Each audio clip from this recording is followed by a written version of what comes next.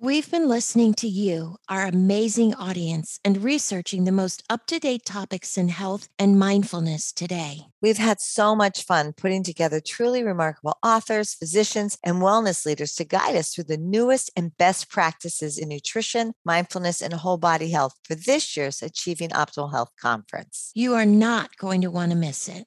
Head over to our website, achievingoptimalhealthconference.com, and watch for our newsletter in your email for a registration link. The virtual format means you can enjoy this day from anywhere in the world. We hope you'll invite your friends for a day of connection and well-being. People are yearning for information, having the opportunity to encourage people and to educate people and inspire people. It's amazing to be able to say we'll carve out time to take care of ourselves. There's something for everyone.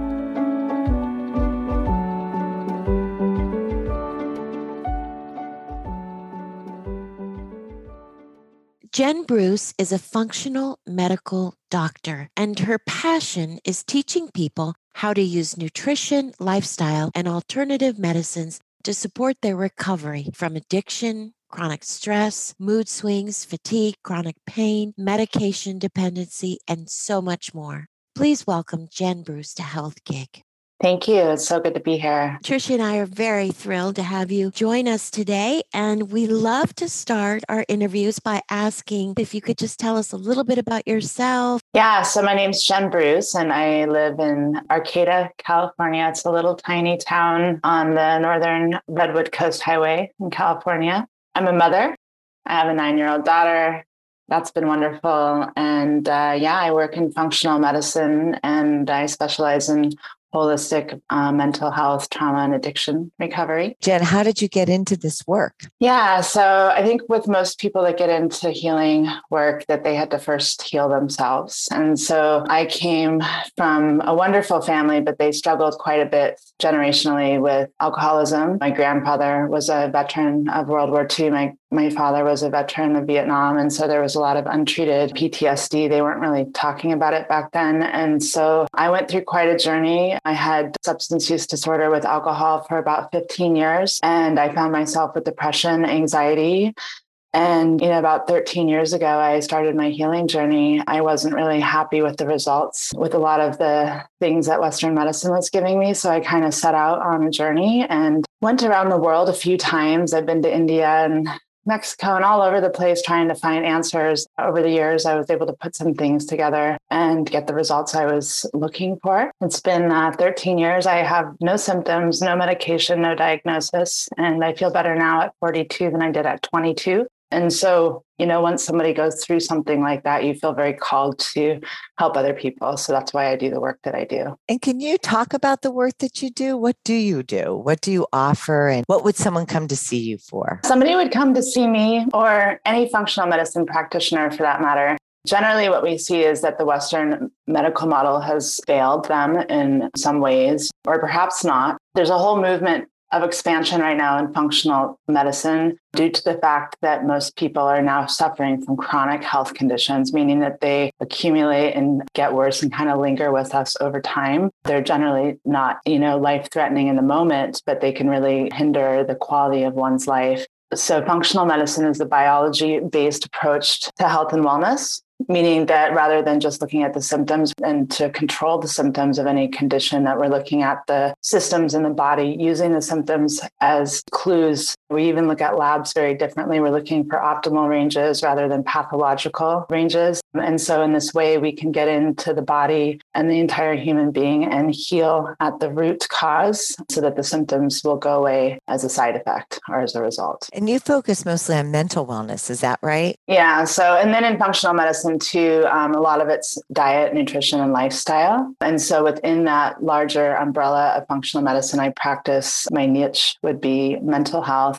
through the lens of trauma. And then even more specifically within that niche, I like to help people who are recovering from different kinds of addictions. That's so fascinating, the work that you're doing. And you said that you pull a lot from your own experience. I've had years and years of education behind me, but really, what I've learned the most from was my own experience. And this is a newly emerging field. It's been around for a while, but it's really starting to gain traction just due to the fact that so many people are struggling with these things now. So yeah, my own journey has really informed me the most on the work that I do in the world now. So did you get help for your addiction and then work on other modalities to heal your body and brain? Yeah, and I think that that's the first step for anybody. The prerequisite to heal and to do the inner work that needs to be done, we have to have the substances or the addictive behaviors out of the way. And so for me and many Americans, especially, alcohol can be the thing. And so I did do the traditional route with that 12-step community, and that saved my life. Absolutely. But this is more of a syndrome. And at the root of all addiction is unhealed trauma. And I think it's really important to understand that trauma is not an event like we've historically thought. And this isn't to diminish the severity of acute traumas that people experience, like at war or childhood abuse or something like that. But in fact, trauma is an experience, and it can be something very subtle, like both parents being out of the home when the baby's too young and the connection not being there, like developmental trauma. It can be chronic stress over a long time, whether it's in a job that we are being pushed too hard at. So many different things can be traumatic. So it's an experience, not an event. And that's always at the root of addiction. And so, with that, there's also the likelihood for people to grow up and to have chronic illnesses such as autoimmunity, fibromyalgia, anxiety, depression. And typically, if we're looking to reach for a substance or behavior, and that substance can also be food. And we can see in the United States or most Western cultures now that food addiction is the number one cause of death because it's obesity. And so anything that we're reaching for to regulate our nervous system, with the root being unhealed trauma. And that's just carrying stress or charge in our system. To hear you say that trauma is an experience, not an event, really helps clarify it. Because you're right. We'll think of it, this happened to them, or that happened to them, or that happened to me, and that caused my trauma. But what you're saying is it doesn't have to be one thing. It could be just a whole experience. And again, we talk about bioindividuality. So somebody could be experiencing maybe a similar situation, but react differently, right? So their experience is different going through that. Does that make sense? Absolutely. And I work with genetic testing in my practice. And we can see in the genes people that have a predisposition to post-traumatic stress disorder, which runs along the spectrum of addiction as well. What about trauma that's passed through the generations? Yes, and that's a huge one. And so that's a reason that sometimes people can't unearth some of this even in 30 years of therapy, right? And so we call this generational trauma. And the shamanic lineages, the traditional spiritual lineages have been speaking to this for thousands of years. But now science proves it through epigenetics, and epi means above. And then there's the genes. So the environment influences the genes. But when we look at it through an epigenetical lens, it's actually a fact. When a mother has a female fetus in her utero, that the fetus's eggs are formed in utero by 10 weeks old. And this is not to shame or mother guilt. This is just biological fact. So therefore, I literally was in my grandmother's womb while she was pregnant with my mother in Germany during World War II.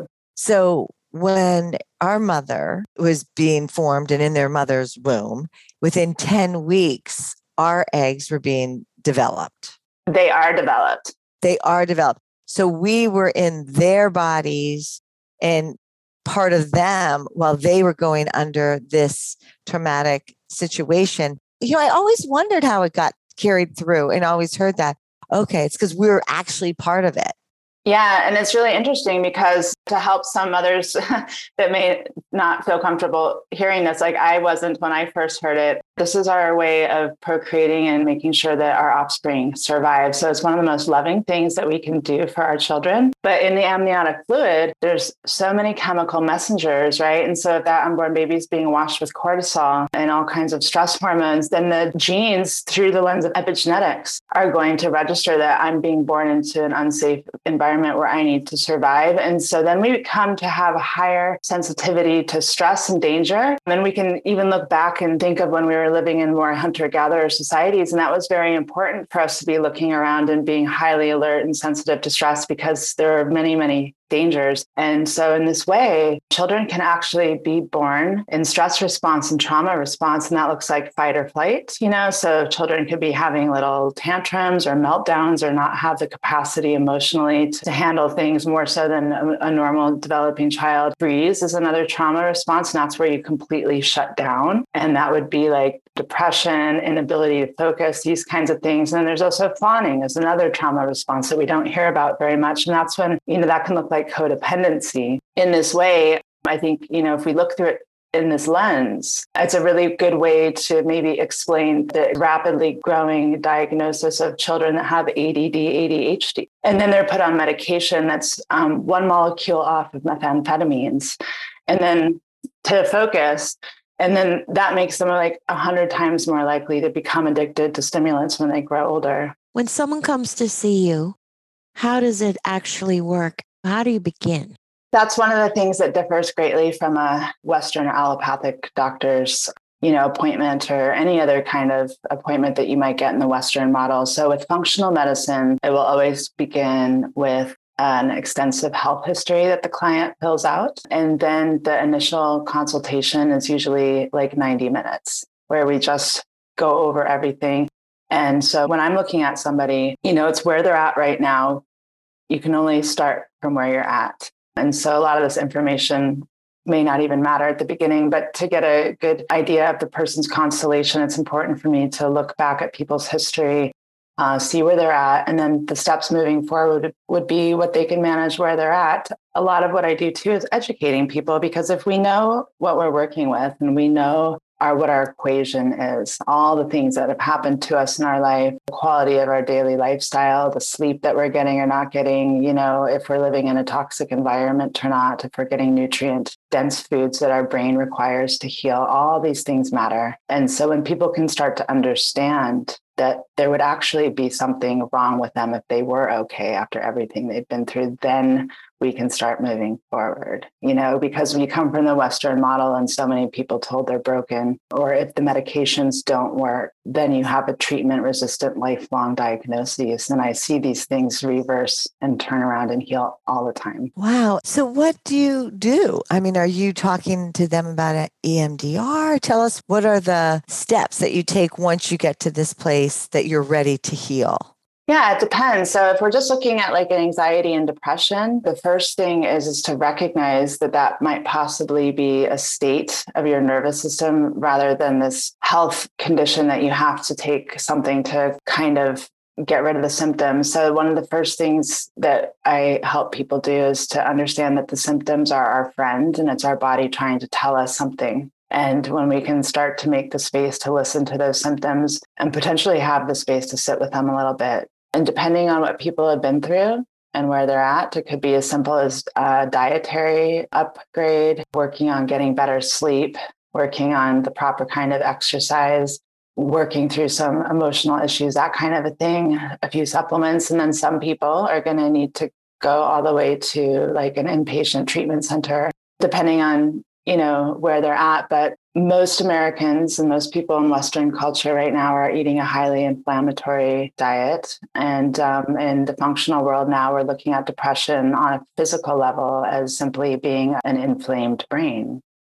right? So the serotonin travels through these little tiny pathways, or the dopamine or whatever. And so if we have inflammation in our body, those little pathways are going to shrink. And so just bringing down the inflammation can be life-changing for some people. And how do you do that? You say it's through diet, it's through lifestyle, it's through choosing the right foods. The first line of defense right now is that most people are on a diet of food that's really not designed for human consumption. It is designed for shelf life. So just getting people back to a nutrient-dense diet of whole foods. So that would look like somebody that's struggling with any kind of neurological issues like anxiety or depression would want to make sure that they're eating animal protein of good quality. So organic, free range makes a huge difference in whether it was factory farmed. And that has the most bioavailable nutrients that the brain needs to create the chemicals that balance our mood, such as serotonin. Tryptophan makes serotonin. Tyrosine is also found in ample amounts in animal protein that creates dopamine, which is also highly responsible for our mental health. Caffeine and sugar are constantly causing our body to become adrenalized. So especially if we're healing from trauma, like we want to back away from things that are going to trigger our trauma or stress response or our anxiety by forcing our body to release adrenaline into the bloodstream. Colorful fruits and vegetables, preferably organic. That's not accessible for everybody, but there's still ways that you can make it work on a dime if you need to. Yeah. So you're saying, it's the lifestyle. What about grief? How do you describe grief and what that looks like?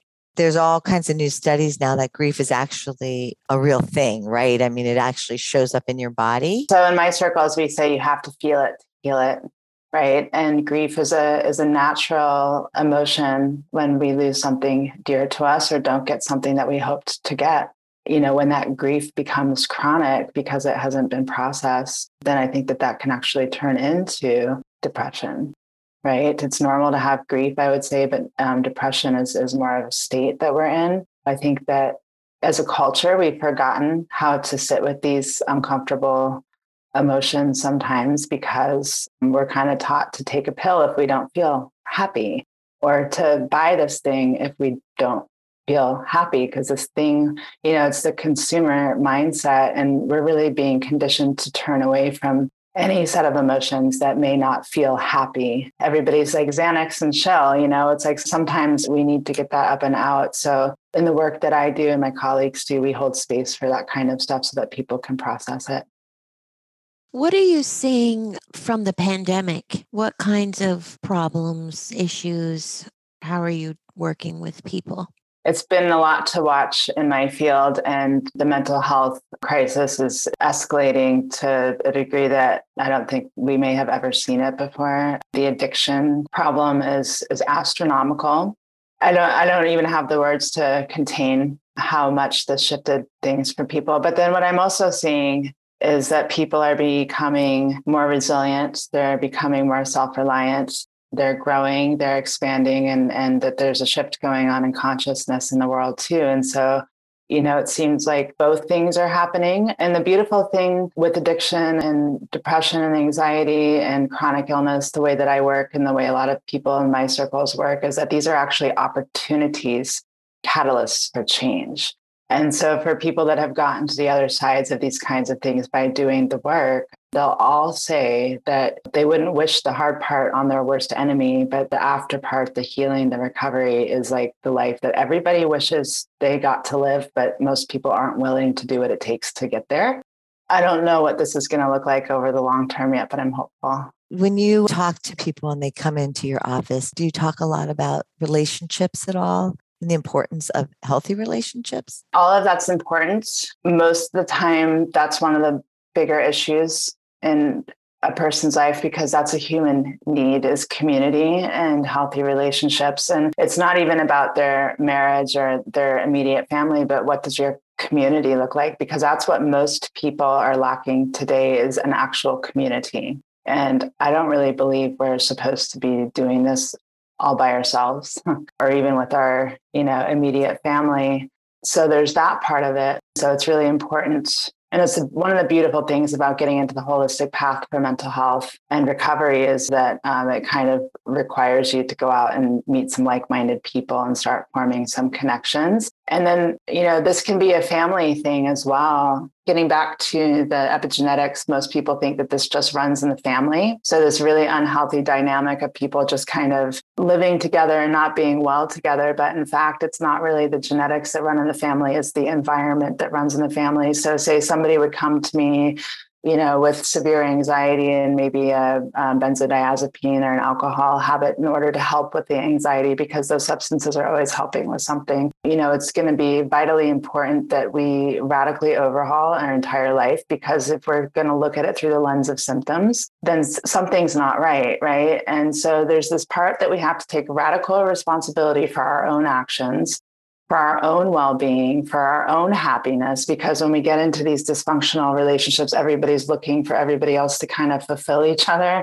So it's really important to take a step back, do our own work. But then if we're in a 20-year marriage that hasn't been happy, or if I'm in an abusive relationship, or, whatever it might be, like, those are going to have to be part of the functional medicine protocol for the mental health. And whether we can deal with it now or later, or if we have to find the resiliency to hold the line until the opportunity comes, or maybe take a really hard look at ourselves and see what part of it we've been playing, and that might be enough to fix the situation too. But I mean, healthy relationships, healthy community, and a peaceful home are going to be vital for people to heal. That just takes in so much. That just takes in so much to create a peaceful home. And then goes even further, your body is your home. So creating your body to be at peace, no matter where it is probably the goal, I guess. Yeah. And that's ultimately the solution to addiction, to anxiety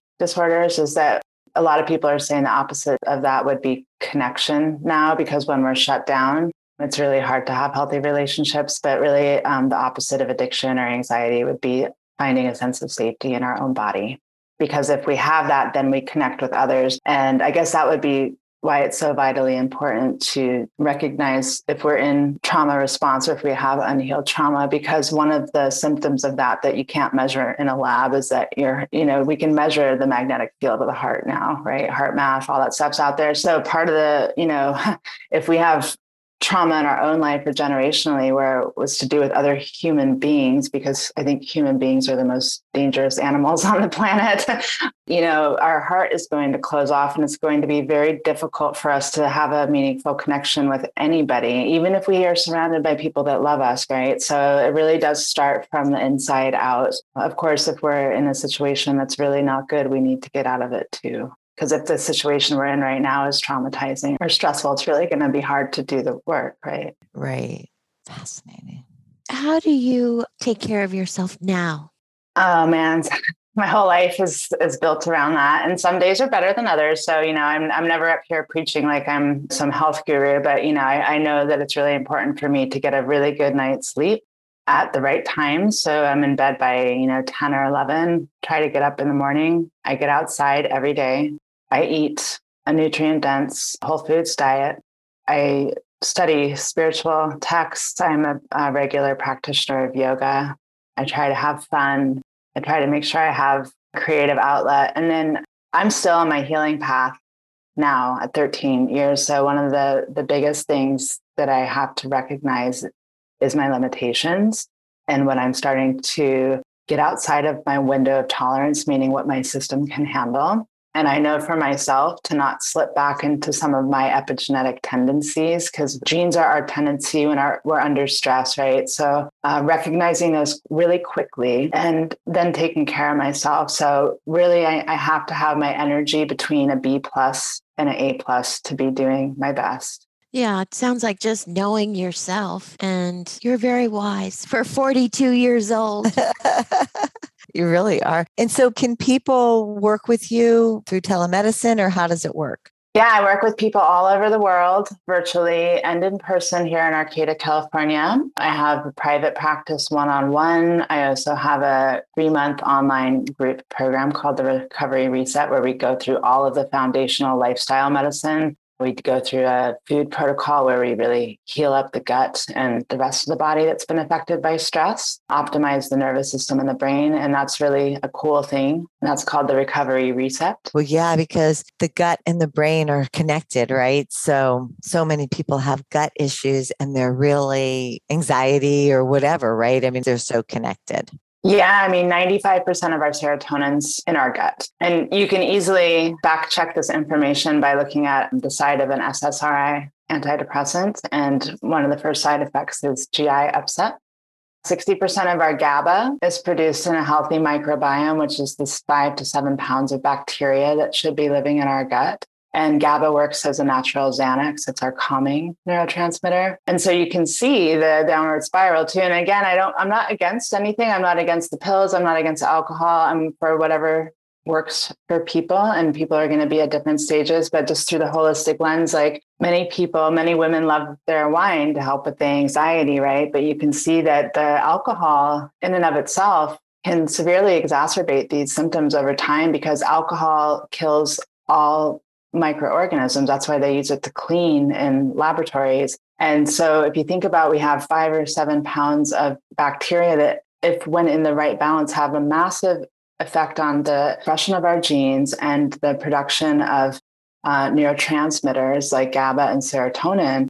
And so if we're regularly taking in the alcohol to soothe the anxiety, we're actually killing the little guys that are making our natural Xanax inside of our gut. And so over time, the anxiety gets worse because our body's ability to maintain homeostasis is reduced. The need for more alcohol to bring that anxiety goes down. And then you can start to see how the cycle will begin with things like that. Yeah. So fascinating. Wow. Your Recover Reset program sounds pretty amazing. So we'll definitely link it so everybody can see it and sign up for it. Is it an ongoing program? We're starting again September 26th for the fall cohort. Then I'll be opening it again the beginning of January of 2023. And then I think I'll be keeping it just open after that.